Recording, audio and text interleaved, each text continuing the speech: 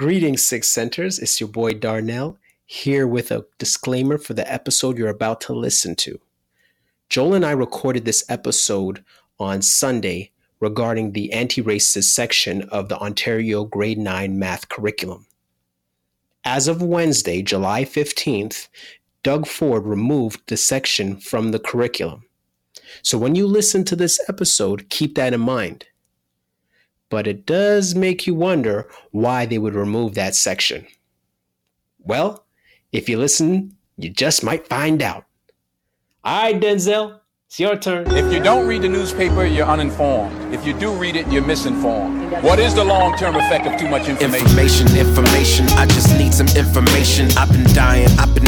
Is it lack of education? I've been reading without any transformation. I'm addicted. Is it overstimulation? Hey. Welcome to the Sixth Sense Report. Hear ye, come one, come all. You are listening to the Sixth Sense Report with Joel Nikoloff and Darnell Samuels. I'm weirdly excited about this one. I say weirdly. Why are you excited? Huh? I know weirdly is probably like, what? It's like my bread and butter. We're essentially talking about math, and math is sort of like an inherent language for me. Call it a gift from God. Well, I would say like math for me, the first thing I think of Super Nintendo, Sega Genesis. When I was dead broke, man, I couldn't picture this. 50-inch screen, money green leather sofa. Got 2 rods, a limousine, and a chauffeur. Phone bill about 2 G's flat. No need to worry. My accountant handles that. That's what I think of math. My accountant handles that. Yeah, well, that even more how it aligns with me. Not that I'm your accountant or anything, but for me, like I ended up in accounting in that realm because I was good at math.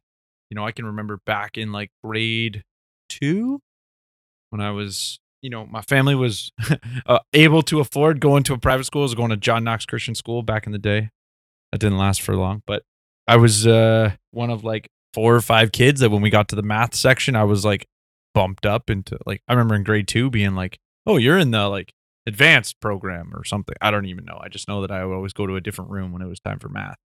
Was I going to like the grade 3 class? I don't know. I honestly couldn't tell you. I just remember that like even at an early age, I was doing strong in math. Yeah, no, that's good. I think about shout out to a research consultant, Stefan Newstyle Dindal, aka the Econ Don, and he used to tell me like he's really good at math as well, and he said that for him he was pushed, I think by his grandmother and by his aunts to in math, and he ended up doing really well in it, so he did pretty good. For me, and I think this is why it makes this show so great, because here you are, the math whiz, and you got put in advanced programs, and here I am.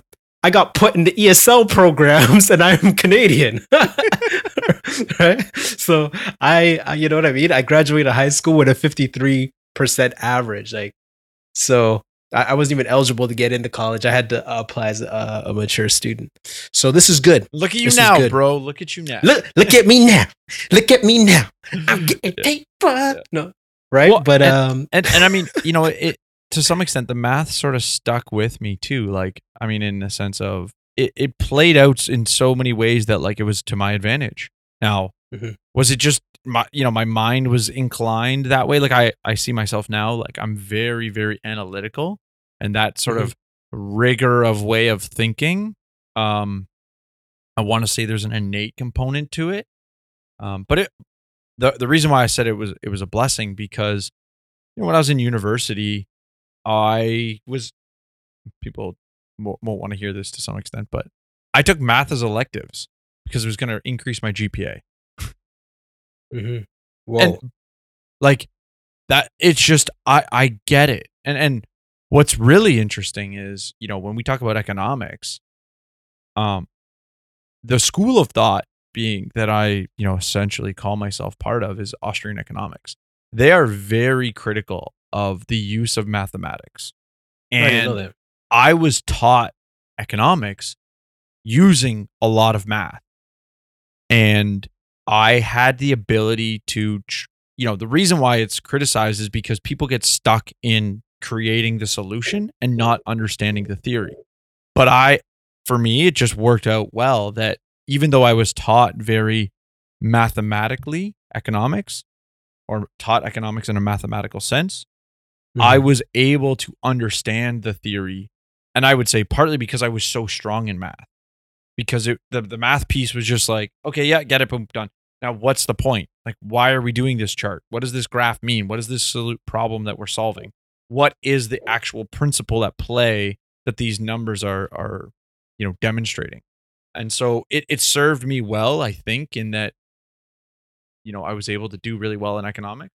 But that said, I do recall my first year prof saying, generally speaking, those that did better in math did worse in economics, because you only really need basic algebra to do economics, or the math of economics.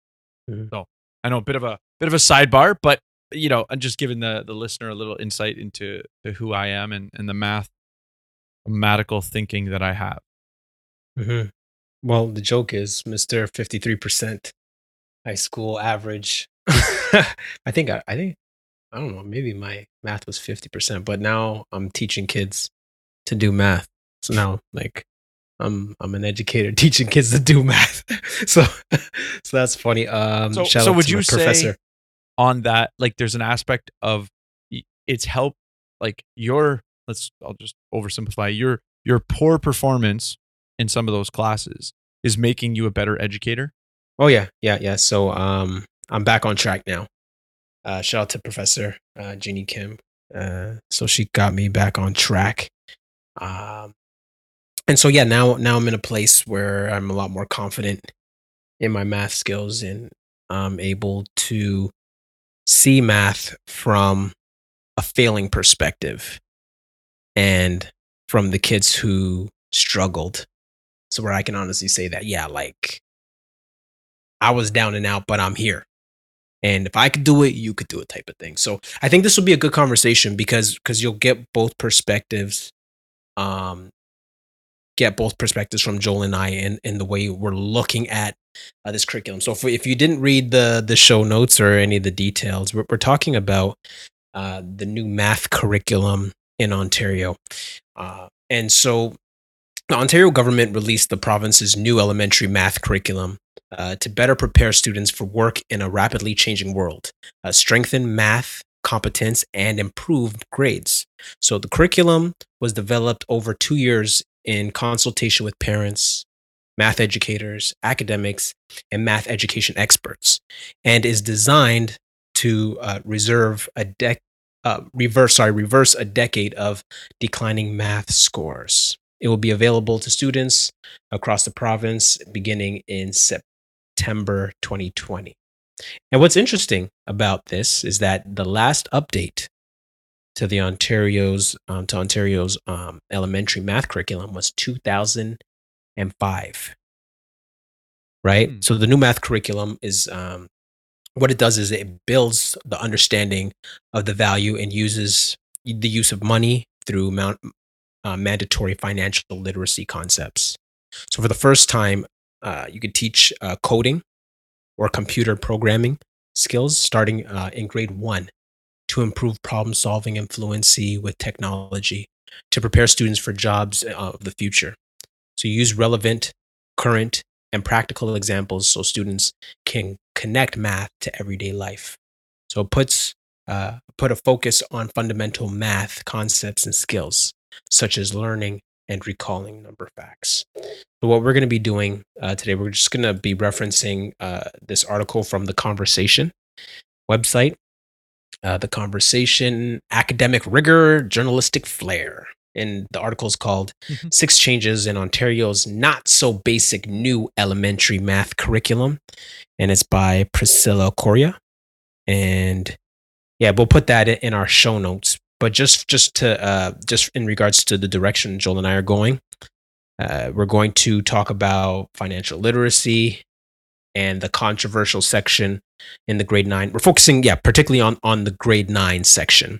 And so we're going to look at financial literacy. We're going to look at the social emotional learning, financial literacy, and then we're looking at the principles underlying the grade 9 mathematics curriculum.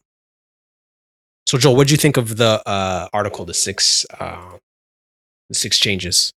Yeah, I think it did a good job of like giving some high level summaries. I think, a couple of the categories, first one, I thought, they did a good job of, talking about timetables. And I really like the discussion where it talks about recall and demonstrate, meaning it's not just memorization, but also understand. The demonstration isn't, hey, I memorized my timetables, but demonstrating that they actually understand what the timetables are supposed to teach. So there's stuff like that I thought the article did a really good job of, giving an understanding of what the changes were. So really 1, 2, and 6 are the ones we're not going to touch on too much. I think for the most part, because I don't want to say there's no controversy, but they're more structural changes as opposed to sort of content, if that makes sense. At least that's the way I saw it. So, but in general, I thought this was a good article that gives a very high level of the changes, because if you're trying to really, you're not going to be able to get a good understanding of what changed if you just pump through the curriculum link that or some of the curriculum links that we'll provide, because there's just so much content there. So I think it's a good high level summary. I think it did bring up some things that made me want to question, and I think we'll jump into that shortly.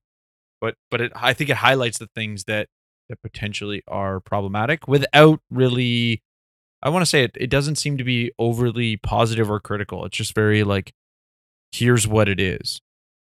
I don't know. Did you get that impression as well, or did it seem to have like I essentially I'm saying there's a bit of a lack of opinion, which I think we need more of in the in articles. No, it was just a simple overview. Nothing too controversial, but it was good to get another perspective outside of the generic flow of the Ontario curriculum. So what we see here, the 6 things that Priscilla pointed out was timetables. So Education Minister Stephen Lecce introduced the new math curriculum, noting that memorizing times table was back. So that's good. Memorizing timetables is good. You should know your times tables.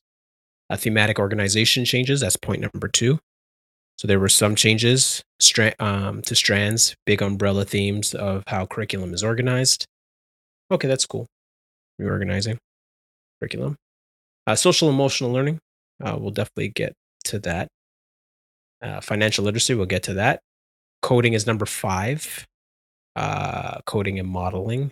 And then 6 earlier approaches.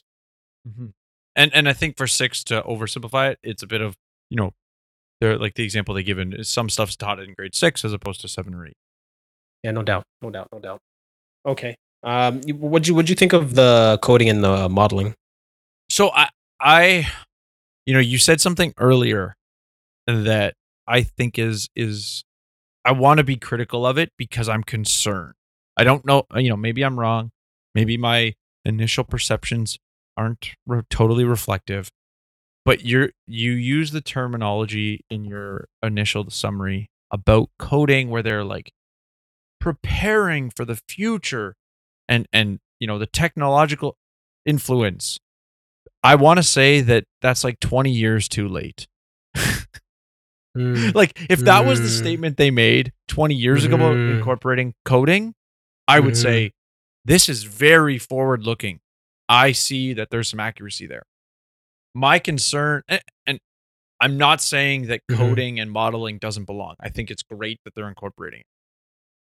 My concern is that their arrogance that this is going to help people in the future, because it fails to acknowledge that 20 years ago you should have made that a statement as well, and you failed. Not because they didn't see it coming, or sorry, not because that they saw it coming and chose not to do it, but because innovation is something that you don't centrally plan. These discoveries and innovations occur with, if we knew that they were coming, they would already be here.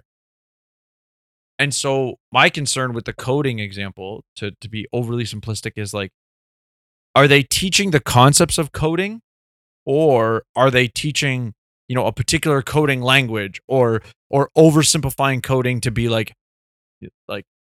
hey, this is how you do a particular type of coding, and as opposed to teaching the concepts. And my attitude, generally speaking, I always have the concern that our education system is teaching you what to learn, not how to learn. And so is the same thing being applied here?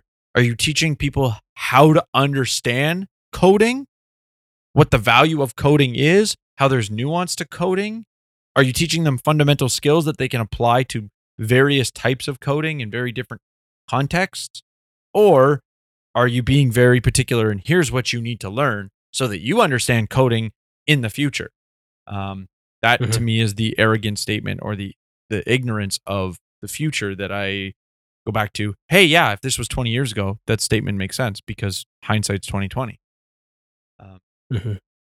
So I'll say that for the listener, there's a link I'll put in the show notes page called mathbot.com, and it's learn math by programming a robot, from counting to calculus. So to me, this is an example of using math and programming to sort of teach the concepts without, it's fun, it's enjoyable for kids. It's trying to be a different method. And I think this version of coding is teaching the concepts of coding. And again, I don't know the nuance. I don't know the specifics. There's, this curriculum is going to take a couple years to sort of play out what does that look like.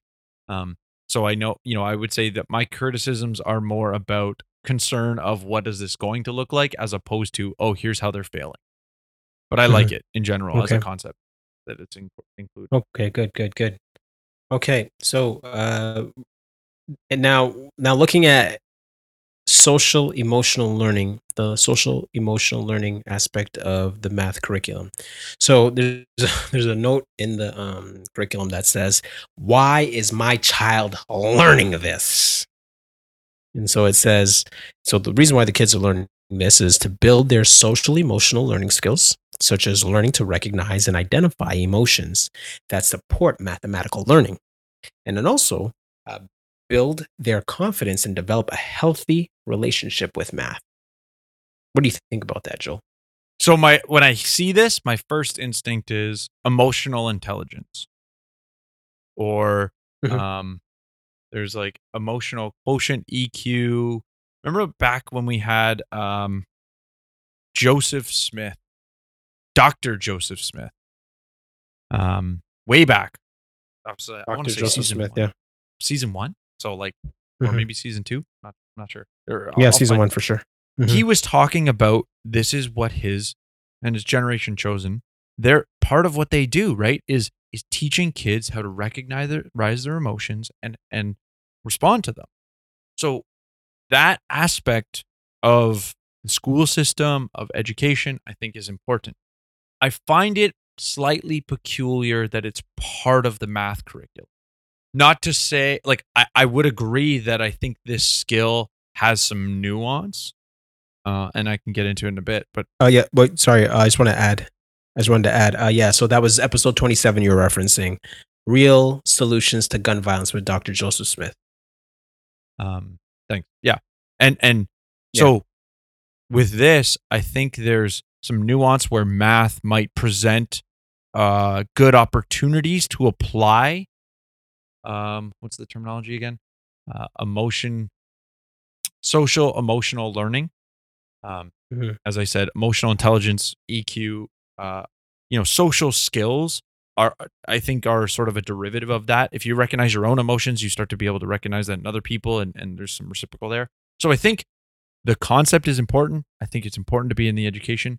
I find it very, very peculiar that it's in the math curriculum as opposed to, let's say, an application of this concept for the teachers while teaching math. Now, that might sound a little bit funky, Mhm. and I'll unpack it in a second, but I wanted to understand for you, like, what's your thoughts on this? Do you, and I would say in general, with your experience in the classroom teaching, what do you find valuable, or where do you find social emotional sort of learning, or the concepts that they have written here being applied? Yeah, no, this is man. I wish I had this when I was a kid, man. Uh, my form of a social emotional learning was what my mom would call hot licks. That was it. You just got beating if you got the question wrong. And the more you cried and the more you acted up, she said, "Yeah, I'll give you something to cry about." The situation would just escalate. So, Ugh. so praise God for social emotional learning in math. That's the first thing that comes to my head. I'm like, oh man, maybe this would have changed my life. But Maybe yeah, your mom's I needed use to this. learn about I this. use this. Yeah, yo. But I use it a lot. I use it a lot in class, because I'm constantly having to coach kids through the frustrations of doing math and sympathizing, empathizing with them, putting my feet in their shoes and consoling them and building up their self esteem. So yeah, this is everyday stuff. It's practical. It works. And I actually enjoy it. So it's cool. Mhm. Okay, so let me unpack sort of my criticism a little bit more. For So it said, the article that we were from the conversation that were in the first sentence or first paragraph about this section, it says both math and the health and physical education new curricula now teach social emotional learning. So, um, I my point is that I think it's weird that it's taught in math. I think it makes sense to be applied in math. And the second paragraph, they sort of identify why I would agree. And that is considering the feelings students may encounter when doing mathematics, such as confusion, frustration, anxiety, anger, hopelessness, among others, addressing social emotional skills is crucial. So when I think about math in contrast with other classes or subjects, because math is generally so objective, meaning you have a right answer or a wrong answer. It When you have the wrong answer, there's no like, oh, like think about spelling. Okay, I got one letter wrong. I got most of the word right, but I got one letter wrong. If you remember the answer keys for your math textbook or your math questions, you don't even know where you went wrong unless you have a really complex answer key that gives you all the details of how they get the answer, which most of the time that's not there. Most of the time it's just answer question 3B is 45. And you're like, I got 42. Uh-oh. So that sort of like abrupt I'm wrong and not knowing where, why, and how, I can understand where in math it is frustrating. It is, going to cause you to get angry or confused. And I would say I can recall doing like university math classes and like, yeah, for sure, being like pulling on my hair, like, oh my goodness, why can't I get this? Doesn't make any sense. And like over and over again, trying to figure out the problem. And then, having a sense of accomplishment when I got through it, I think, for my own sake, I when I succeeded, it because I had so much success in math, those moments of failure or struggling, I was okay with. But if you have that failure early on, needing the skills to regulate and manage your emotions, I think is very important. So to reiterate my point, I think there's a really good application of this social emotional learning in the math class. I just find it peculiar that it's part of the curriculum. That just seems, maybe it's from my ignorance of the curriculums, but I think to me, having the social emotional learning sort of, let's call it curriculum, that you're teaching through health and physical education, or let's think of like elementary school classes, part of your like core teacher class, that makes more sense to me. And then you apply during this context, or be prepared as a teacher to apply those skills that you've been teaching. I just don't think math is the the context that you should be teaching these skills, I guess, is really, or that's where my concern lies. That the math class is where you teach these skills. it just, yeah, it seems peculiar. Mhm. So I think, as you described, if you had those skills, you would have potentially maybe fought through your struggles in math better. Like, would you agree with that? Would you say that that's what you were saying, that when you said, "Oh, I wish I had this," is that sort of what you mean? That like I when don't think you were that. struggling? No, no. I'm gonna get to my point. Okay. No, I'm gonna get to my point. Okay. I'm gonna get to Okay. my point. But no, that wouldn't help me. Okay. Cool. All right. So Yeah. Okay. Well. Okay. So let's jump to point 2. Right, about the financial literacy and why is my child learning this. So basically, the reason why students are learning this financial literacy portion is that they're to build their financial literacy by learning to manage finances, such as working with budgets and understanding appreciation and depreciation of assets, and now analyze various financial situations and learn how math can be applied to make informed decisions. For example, understanding shifts in the stock market. Examine how interest rates, down payments, and other factors impact purchasing decisions. So I think my first instinct is to go back to the we posted on our Facebook page a while back, about there was an article from Narcity uh, called "Ontario will now teach students how to apply for a mortgage and pay off debt in grade 9." And my quick-witted response to to the post that we put out there was, I don't think our government is qualified to teach students about managing debt. And I mean, as much as I'm being, silly and Okay. witty, Okay. I think the point is that, our government just accumulates debt. They live on debt. And I would say there's an appropriate use of debt and there's a bad use of debt. And, Mhm. my I agree. concern is that they really don't differentiate the two. While they'll teach you how to understand debt and financial calculations, let's say, um, like as you put it, um, it's going to help examine decisions, right? I think you made stock market change, right? So using the finance, let's say math or mathematical finance, being able to apply it is one thing.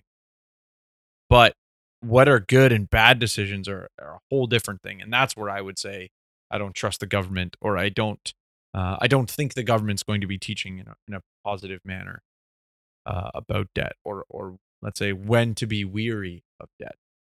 What's your initial take on the financial literacy? I think I'm from a person that's coming from a place of financial illiteracy. I got myself into a lot of trouble in my early years financially because I wasn't literate. I didn't know how to manage my money or finances or understand financial terminology. And now I'm at a place where I am learning it and I'm being empowered. And so now when I hear people talk about financial literacy, I'm kind of skeptical about it because like what I'm learning is that financial literacy isn't about necessarily about your IQ, but it's about your EQ, your emotional intelligence. And so one of the books that was helpful for me in kind of changing my life, like almost, I don't want to, I hope I'm not exaggerating if I use this word. Um, I've been regenerated. This is Heresy. This is my third conversion. This is like my third conversion. People are like third conversion. You mean second? No, I mean third. My second conversion was me becoming reformed, but that's a whole nother conversation. So, the book I was reading was why A students work for C students and B students work for the government by Robert Kiyosaki, the author of Rich Dad, Poor Dad. And actually, I got, pardon? I said Rich Dad, Poor Dad. Sorry. Yeah, Rich Dad Poor Dad. Yeah. And so, I got this book from referenced from this guy named King Randall.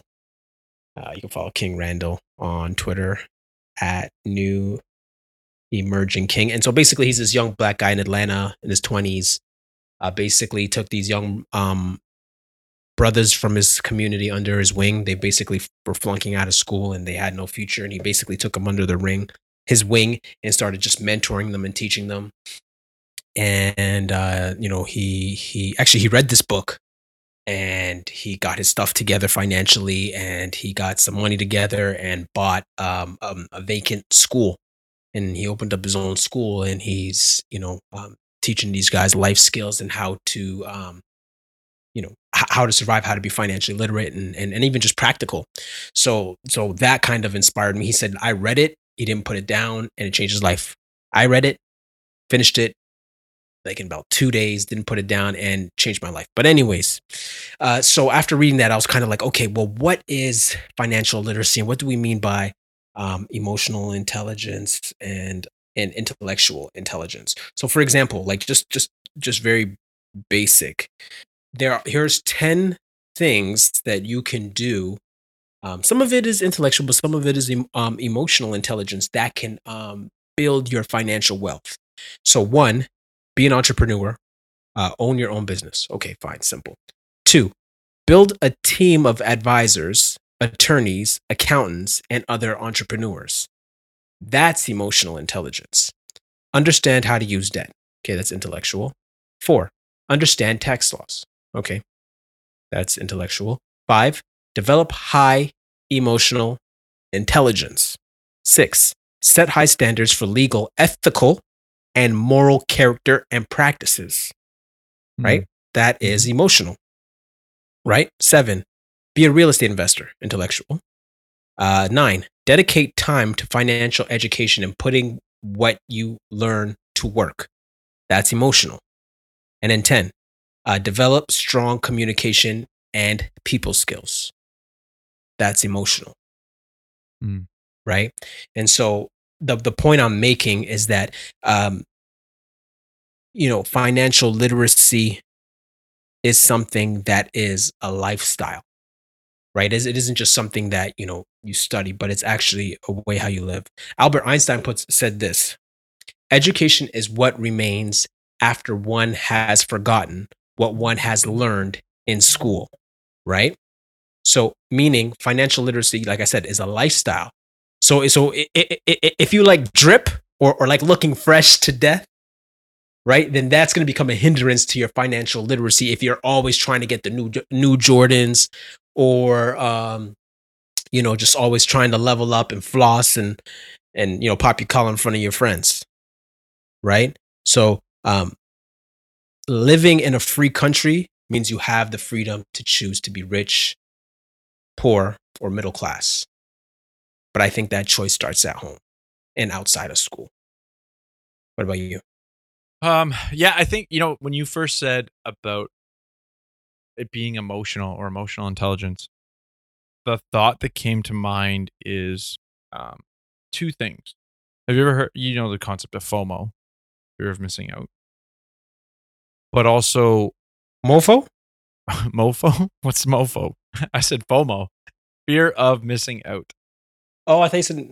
Oh, never mind. This is a kid's show. This is a Christian show. Yeah. MOFO is a whole different conversation. So with the reason why FOMO is relevant is, to make money in, let's say, the stock market, you buy low and sell high. But generally speaking, people buy high and sell low because of FOMO, right? So when everyone's, hyped up about an asset, that's when you're buying. That's your emotions driving you to make a purchase. And I'm using stocks as an example. And then when the market crashes, out of your fear, you turn around and sell. The statement that I hear from some investor people that I sort of follow is trade the plan. And the reason that sort of applies here is because you need to recognize when your emotions are driving your decisions. And if your emotions are driving your decisions, I know this isn't really what you were talking about, but if your emotions are driving your decisions, a lot of times you're going to potentially ignore the financial components as you went through that list. Oh, that one's financial. Oh, that one's financial, right? So there's a combination of the two, and your emotional intelligence plays a role in the relationships and networks that you're building in order to make wise investments. But there's also an aspect of recognizing your emotional responses that is so important to making wise decision making. Because I was just gonna say the worst thing you can do is make a decision under pressure. It's like me with a perfect example for me. I had a minor car. Well, we got rear-ended in my car, and the amount of damage was I saw that. just under the amount that would needed to write off my car. The last thing I wanted them to do is write off my car, because when I buy a car, I want to spend lots of time taking my time, finding my options, figure out, okay, what's the value for my money? What do I really want? What am I willing to sacrifice? What do I need? And find the right option. If I had to write my vehicle off, I'd have to buy a car in a week, and I'm pretty much going to not be happy with my purchase, because I'm making a decision under that confined, stressed time constraint. So while that's a little bit less about emotions, it's still, I lack the capacity to make a wise decision and do all of the things that I want to do. And that's it. Where it relates is when you're high stressed, emotional, that's a similarity when you're forced into making a decision tomorrow, because you're acting quickly. Your chance of either being rash or not making the best decision if you had taken more time. Yeah. I got this new book called The Intelligent Investor, the definitive book on value investing by Benjamin Graham. And then the preface and appendix is by Warren Buffett. So I've been working my way through that and trying to grow my knowledge in financial literacy. And even like one of the simple things that was helpful for me in thinking these things through was that looking at me as a person and the way how I think. And I like to have control over things. I don't really like to leave things up to chance. I always like to be in control of certain of things. So when it came to like investments and everybody riding the Bitcoin wave, not to say that it's wrong, just me emotionally, there was always something I felt uncomfortable about in going into it. And I always thought it was intellectual, but when I finally understood what it was for me, not speaking against it, I'm just saying for me, I would prefer investments that I had more control over, because that's how emotionally I was wired. So just real quick, just if you guys are kind of would you following agree? my train of thought. So I just want to ask you quickly, would you agree that the control relates to the fact of understanding? Like with Bitcoin, I would say a lot of people don't understand the technology. They don't understand really what they're investing in a contrast to like a company. No, not necessarily that. Yes, you have a point. But for me, it was just more so having something in my hand. Like the investment I want is something I can hold in my hand, where I don't like things being out of my control. If I can have control, like for example, when I used to play sports, I don't like not being the leader. I want the ball in my hands at the end of the game. You know what I mean? Like I don't want people to have my fate in their hands. So if I can have as much control as possible, then I'm going to fight to gain that control. I'd rather die by my own sword than somebody else's, if that makes sense. And so, there's three types of income, right? That Kiyosaki talks about. He talks about ordinary income, portfolio income, and passive income. And the portfolio income is more so aligned with stocks, and then the passive income has to do more with income generating, real estate. And then pardon? Income generating, but yes, real estate's the most common. Yeah. And then ordinary income, what we do with our 9 to 5. So the ordinary income is earned income portfolio income is capital gains income, and then passive income is cash flow income. And just for me, I realized that me emotionally, where I was at, I felt more comfortable with something that I can possibly put my hands on. And yeah, and that's all. That's all I was just saying in regards to financial literacy. So when I'm looking at the school curriculum and seeing how that goes, I think that yeah, it has to. It's a lot deeper than just knowing what to do, but it's a lifestyle that you have to learn um, in your home, right? Mhm. Rich people teach their kids how to be rich, and I tweeted this the other day. It's a responsibility. I no longer believe that that generational wealth is easy. I don't believe that anymore.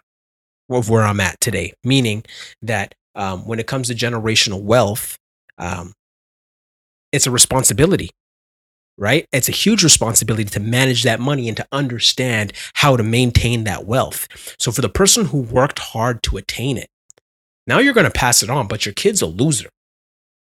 If you don't, Well, you know, pardon? if you don't educate them, Sorry. if you don't educate them, Well, not well, but no. Okay, well, no. Well, no. Actually, I would kind of disagree with that. okay, Because there's a point where the person who's going to inherit it doesn't want to. They don't want to inherit the wealth. And I remember Shaquille O'Neal said this to his son. He's like, "Yo, you got to have 3 degrees to touch my cheese. You got to have 3 degrees to touch my cheese." And you're like, "What the fray? Like 3 degrees, Dad? Like, geez, like, why can't I just inherit it and chill?" I saw a meme with Jackie Chan. Mhm. Jackie Chan is not passing his money down to his kid, right? He's like, "No, well, he can earn his own money. Mm. Like, this is mine." Right. Yeah. So there's points where, you know, and even just this happens in my own home because, you know, I've been having this conversation with my family, and, you know, there's people in my family who are saying like, "Yo, I don't want to inherit that wealth." My own blood, people in my family saying like, "Yo, actually, you know what, Darnell, on the low, I don't even want to inherit that wealth." And I would say, well, why not? Because it's work. It's too much work to do that. I'd rather not inherit it. So the point I'm making is just that that wealth is not easy. And anybody that talks about, you know, wealth is easy doesn't know what they're talking about, and they're financially illiterate. Mm-hmm. Right? Yeah, no, I That's think what I that's was a fair thinking. point. And But I yeah. think financial illiteracy is something that I think you sort of touched this earlier, but like most people don't realize how illiterate they are when it comes to finance. You know, the example that Until you get calls from collectors and then they're Well- garnishing your wages. well, and but even that, like, I guarantee you, those people aren't realizing the reason they're in that situation is because they're financially illiterate. They think it's because they have, Mhm. you know, Mhm. whatever the reason, right? I ran into some bad luck, or Or the system. the system's Or the holding me system. down, or you know, I don't make enough money, right? They're not going, oh, Mhm. it's because of my financial Yeah. illiteracy. It's because I made some bad decisions. And to me, the best example, I think, Yeah. I hope, you know, for the listener, if this applies to you, you know, feel free to reach out to me and I can explain why it doesn't quite work this way. But so I had a sales agent, a car salesman tell me that the vast majority of people will take 0% financing all the time. And sometimes it's not the numbers, if you understood finances, if you knew how things worked and you ran the numbers, you would be like, so let me give you the example. I'll just make them up. Because I'm not giving all the variables, I can't say which scenario totally works out as better. But if I had a $30,000 car and I'd give you $2,000 off, but you had 0.9% interest, or you pay the full 30 and 0% interest. Again, depends on the time frame, number of years, and payment schedules and all that stuff to figure out which one of the two is better. But the car salesman was like, everybody picks 0% interest because they just default, oh, well, 0 is better than 1%. But it's 28,000 at 1%, and 30,000 at 0%. At some point, like there's a time factor that makes one of them better than the other. But it's financial literacy that just causes people to go, well, 0 is better than 1 in terms of interest rate. So, this is where I thought that hopefully what the system is trying to do, what the program is trying to do, as they summarized it, the objective, I think is, as when you were describing it, Darnell, the line or the way that I remember it was, that it will provide the ability to examine how interest rates, down payments, and other factors will impact decisions, right? So that is where I think financial literacy is definitely lacking, and I'm hoping that these changes will help in that regard to be able to say, oh, when is the 0% interest versus cash back up front a better option, as opposed to illiteracy just going 0% is better. Okay. And so now the last part, we're looking at the principles underlying the grade 9 mathematics curriculum. Now there's various principles, but there was one principle that caught a lot of people's eye, and that's been trending on social media and Twitter. Okay, so this is an equitable mathematics curriculum recognizes that mathematics can be subjective. Mathematics is often positioned as an objective and pure discipline. However, the content and the context in which it is taught, the mathematicians who are celebrated, and the importance that is placed upon mathematics by society are subjective. Mathematics has been used to normalize racism and marginalization of non-Eurocentric mathematical knowledges, and a decolonial, anti-racist approach to mathematics education makes visible its historical roots and social constructions. The Ontario Grade 9 mathematics curriculum emphasizes the need to recognize and challenge systems of power and privilege, both inside and outside the classroom, in order to eliminate systemic barriers and to serve students belonging to groups that have been historically disadvantaged and underserved in mathematics education. How's that word salad? Okay, well, Mr. Mathematician, what do you think? Well, I mean, I earlier already mentioned math is objective, and clearly this statement is, saying no, it's subjective. So I think it's important to recognize that. I think there's a lot of there's some truths in here that I'm not, perfect example, right? Let's take the last part, saying there are students belonging to groups that have been historically disadvantaged and underserved in mathematics education. That can be true while denying that math is subjective, and that the lack of recognizing it's subjective is the cause. So the point I'm trying to get at is by attacking or criticizing this, principle that they're trying to apply, I'm not necessarily saying some of the other things in this paragraph are or aren't true. So let's use the punchline that I love to make about stats. Stats don't lie, but liars use stats. This is being conflated in this statement. So the first part, stats don't lie, is that stats are objective. Mathematics is objective. It is the application of numbers and data, i.e., liars use stats, is the application of numbers, mathematics, that has a subjective nature to it, because you're taking objective things and drawing derivatives or principles or concepts or conclusions from that. And that is where the subjective nature can occur. But technically, that's not math. That's not math that is subjective. Mm-hmm. And I think I could be wrong. The example that they say math has been used to normalize racism. I think most people has heard about or is familiar with the idea that there are racial disparities when it comes to IQ testing. So I would argue that is an objective data point. For argument's sake, let's say that the IQ tests are relatively reliable and, there's no concern there. I just want to park that for argument's sake.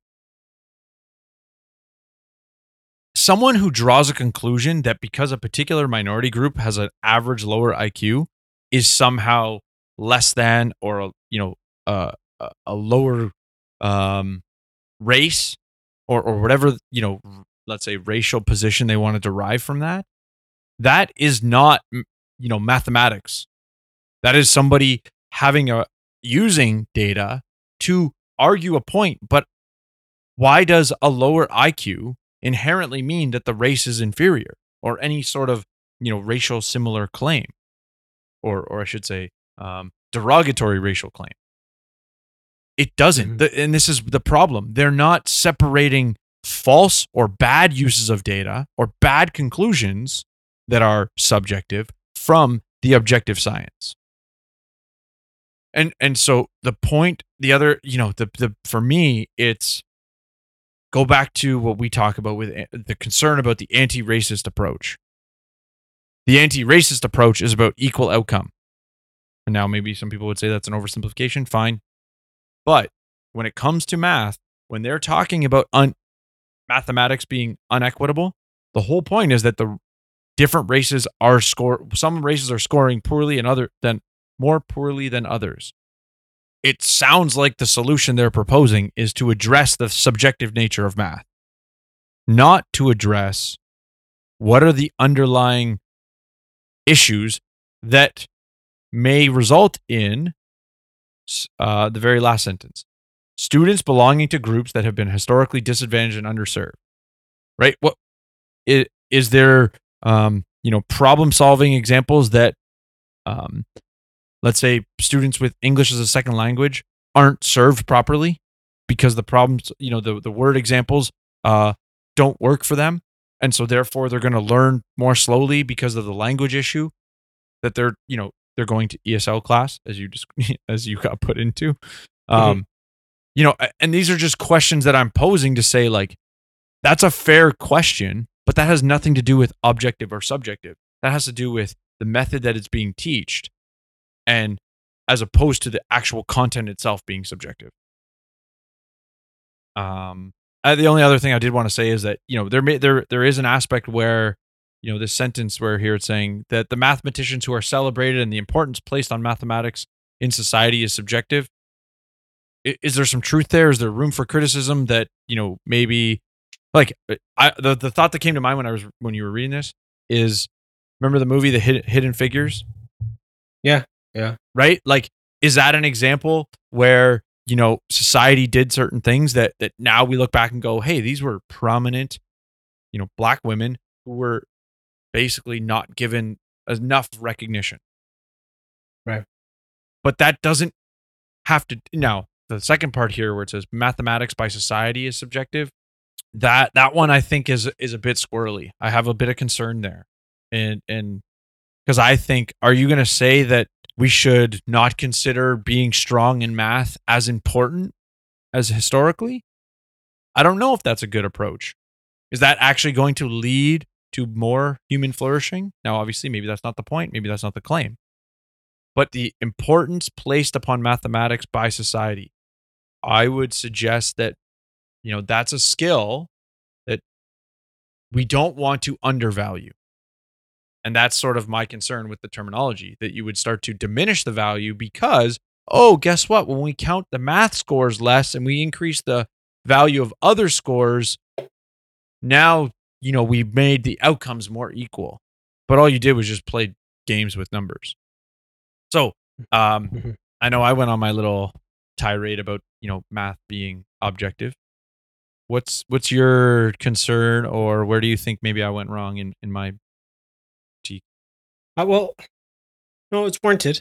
It's warranted. It was helpful. What you said was warranted. I definitely, the part about the mathematicians that you pointed out was interesting. It made me think of um, theologians in Christianity, in the church. I think it's kind of the same argument against yeah against the but it happens in the church actually, that same argument. So it's kind of familiar to see that. But I would say just in general, that the burden of proof is on um is on the curriculum and the people who put it together on how that's going to be done. Because I'm just thinking like, okay, well, okay, uh, how sway right right how Joel, like, I'm curious to how would I do a lesson plan to to do this. So for example, um a sentence that says mathematics has been used to normalize racism and marginalization of non-Eurocentric mathematical knowledges, and the decolonial anti-racist approach to mathematics education makes visible its historical roots in social constructions. How? Right? So they pointed Mhm. that out, but how? Like Yeah. What is the how thing they're addressing? Is that sort of the question you're asking? yeah, like how are you, how would you address that? And then the other part was the Ontario grade 9 mathematics curriculum emphasizes the need to recognize and challenge systems of power and privilege both inside and outside the classroom in order to eliminate systemic barriers and to serve students belonging to groups that have been historically disadvantaged and underserved in mathematics education. How? Mm-hmm. Like Well, how is that going to be done? And so and it that's why I almost focused on the second part of that sentence, because like I was sort of saying, okay, that might be true, but I don't see how. So that again, students belonging to groups that have historically been disadvantaged and underserved in mathematics. The first part of the sentence, in my opinion, and tell me if I'm wrong, is basically assuming, well, this is due to racism, powers, and privilege. Like, and I think your question of like, well, how are you addressing this? By just calling it systemic barriers, systemic racism, systemic, power and privilege concepts. Like, am I wrong? Is that what you're sort of saying? Like, how is that actually going to do something, or how is that going to change something? well, no, that's not what I was saying. Not more so like how am I going to teach this? So like Mm, what are the lines of continuity that you're going to draw to do this? So they're acknowledging it, and that's the point I was making, was that um it sounds like kind of that idea of uh the blue sky, right? This is what salesmen or saleswomen call the blue sky, saying anything to make a sale. Like this stuff sounds great and it sounds current, sounds yeah, it woke. fits the narrative. Yeah, and my question is how, like, and how's that going to be done? And then of course, like the previous part that I just pointed out, the part about context, right? However, the content and the context in which it is taught, the mathematicians who are celebrated, and the importance that is placed upon mathematics by society are subjective. And that's, to me, that's worrisome, in that yeah, it conflates the definition of what objectivity actually is and subjectivity. But of course, that's, you're going to lose that if you're coming from a postmodern perspective, and everything is relative, and you don't have a context for what's objectively true, right? So for example, content, using the same thing, content and context, right? Content is key, but context is king. And so it's important to make sure that both aspects, just like, and I use I said theologians, right? Mm-hmm. Right? Mathematicians, um, right? I think about theologians, and there are theologians who've done things wrong, and who yeah, who have sketchy pasts, or are sinners, and they're just sinners because that's how they are. But there are true things that have been said. Same thing with Christians when we look at unbelievers. Unbelievers can speak truth. Unbelievers can do good things, even though they're sinners. So you don't want to rule out something because of the origin where it comes from, right? That's to commit the genetic fallacy, right? Something is flawed because of where it comes from, right? Romans 14:14. The mathematician was a slave owner, therefore his conclusions are racist. Yeah. Romans 14:14. Nothing is evil in and of itself, and so we don't want to commit the genetic fallacy and basically write something off because of the origin of where it comes from, right? We always look at the outcome and what it produces, and we judge things based on the outcome. So we do the math, right? 1 + 1 = 2, right? So we do the math to make sure everything adds up and it's right, right? We don't say, well, Joel said 1 + 1 is 2, so it's wrong because Joel is a racist. So, right? We do the math, right? We don't just write it off because of the person who told us 1 + 1 = 2. Yeah, but what's your whole 2 cents on this issue, man? I mean, I wanna start by quoting John Taylor Gatto, and if people don't know who he is, essentially, I'll just read I think it's from his Wikipedia, but when I see it in Google, I'll have a link to his about me on his website. But John Taylor Gatto was a American author and school teacher. After teaching for nearly 30 years, he authored several books on education, criticizing its ideology, history, and consequences. So there's 2 quotes. The first is I'll put a video in the link saying why public schools and mainstream media dumb us down. So this is where I'm stealing the quotes from. But they're his quotes from 2 of his books. So I'm only stealing a really short piece, but from his book, Dumbing Us Down by John Taylor Gatto, he says, schools are intended to produce formulaic human beings whose behavior can be predicted and controlled. The second quote is from his book, Weapons of Mass Instruction. And it says, what shocks is that we should so eagerly have adopted one of the very worst aspects of Prussian culture, an education system that is deliberately designed to produce mediocre intellects, to hamstring the inner life, to deny students the appreciable leadership skills, and to ensure docile and incomplete citizens, all in order to render the populace manageable. And the reason I wanted to read those is we're adding this financial literacy, this math, needs to a system that this is a teacher who's been in the system for 30 years criticizing the system. And it's to recognize that the inherent structure of the school system is, in my opinion, as I've just stated, it's not to teach people how to learn. It's to teach people what to learn, or to teach them what we want them to know.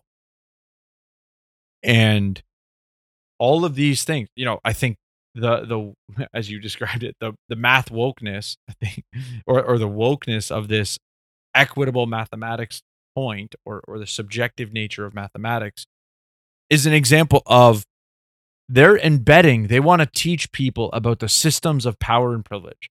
They want to teach people about how society has normalized racism and marginalized non-Eurocentric mathematical knowledge.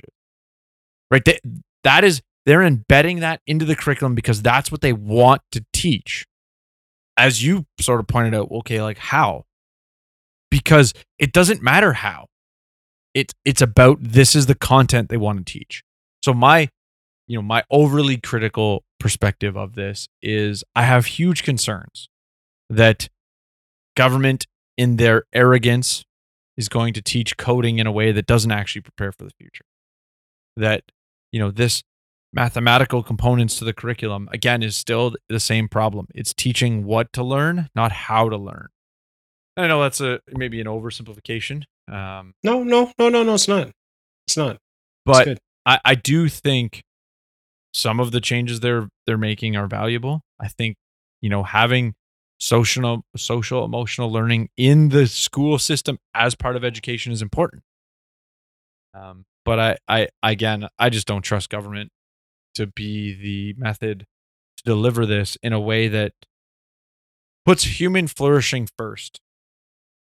I would argue government bodies, bureaucrats, primary focus is about maintaining control and power, and we essentially, without going down the rabbit hole, we're sort of getting into the conversation about public choice economics. So for you, Darnell, what do you want to leave the listener with? What do you think they can learn about, or should understand about the changes to the math curriculum, and maybe what they should be concerned about, or what they should be encouraged of? Yeah, so I would say that it reminds me of something that the late R.C. Sproul said, and that there's no such thing as a neutral education. There's no such thing as a neutral education. So all curriculums are geared towards producing a particular outcome, a particular kind of person. So as a parent, you have to ask your child's school teacher or the superintendent, principal, what kind of person um, do you plan to make my child to be? Mm. Right? Mm-hmm. What kind of person do you want my child to be? Are you geared to trying to do? Because all curriculum works backwards, right? You start with the end in mind, and then the curriculum will work backwards to create that outcome, right? So for you as a parent, you kind of have to have in your mind, like, okay, this is the plan. My plan is X for my kid, but you want Y for my kid. So you're in conflict there. Now, if your school wants Y, you want Y, then it's cool. But I think when it comes to financial literacy, I think it's the same education. Education is the same whether you're doing math, you're doing English, or you're learning to play quarterback. Right? It's the same thing. So if my goal, because people might follow the sports analogy, so or basketball, we use basketball. If my goal is to get my kid to the NBA, then relying on the gym teacher to teach basketball in gym class is Probably not a good going.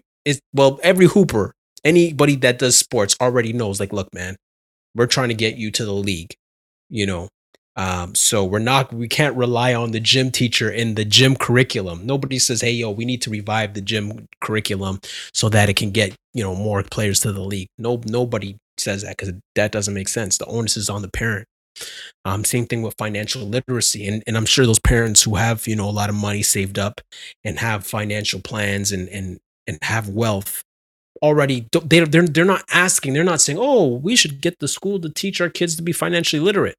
Those parents don't say things like that.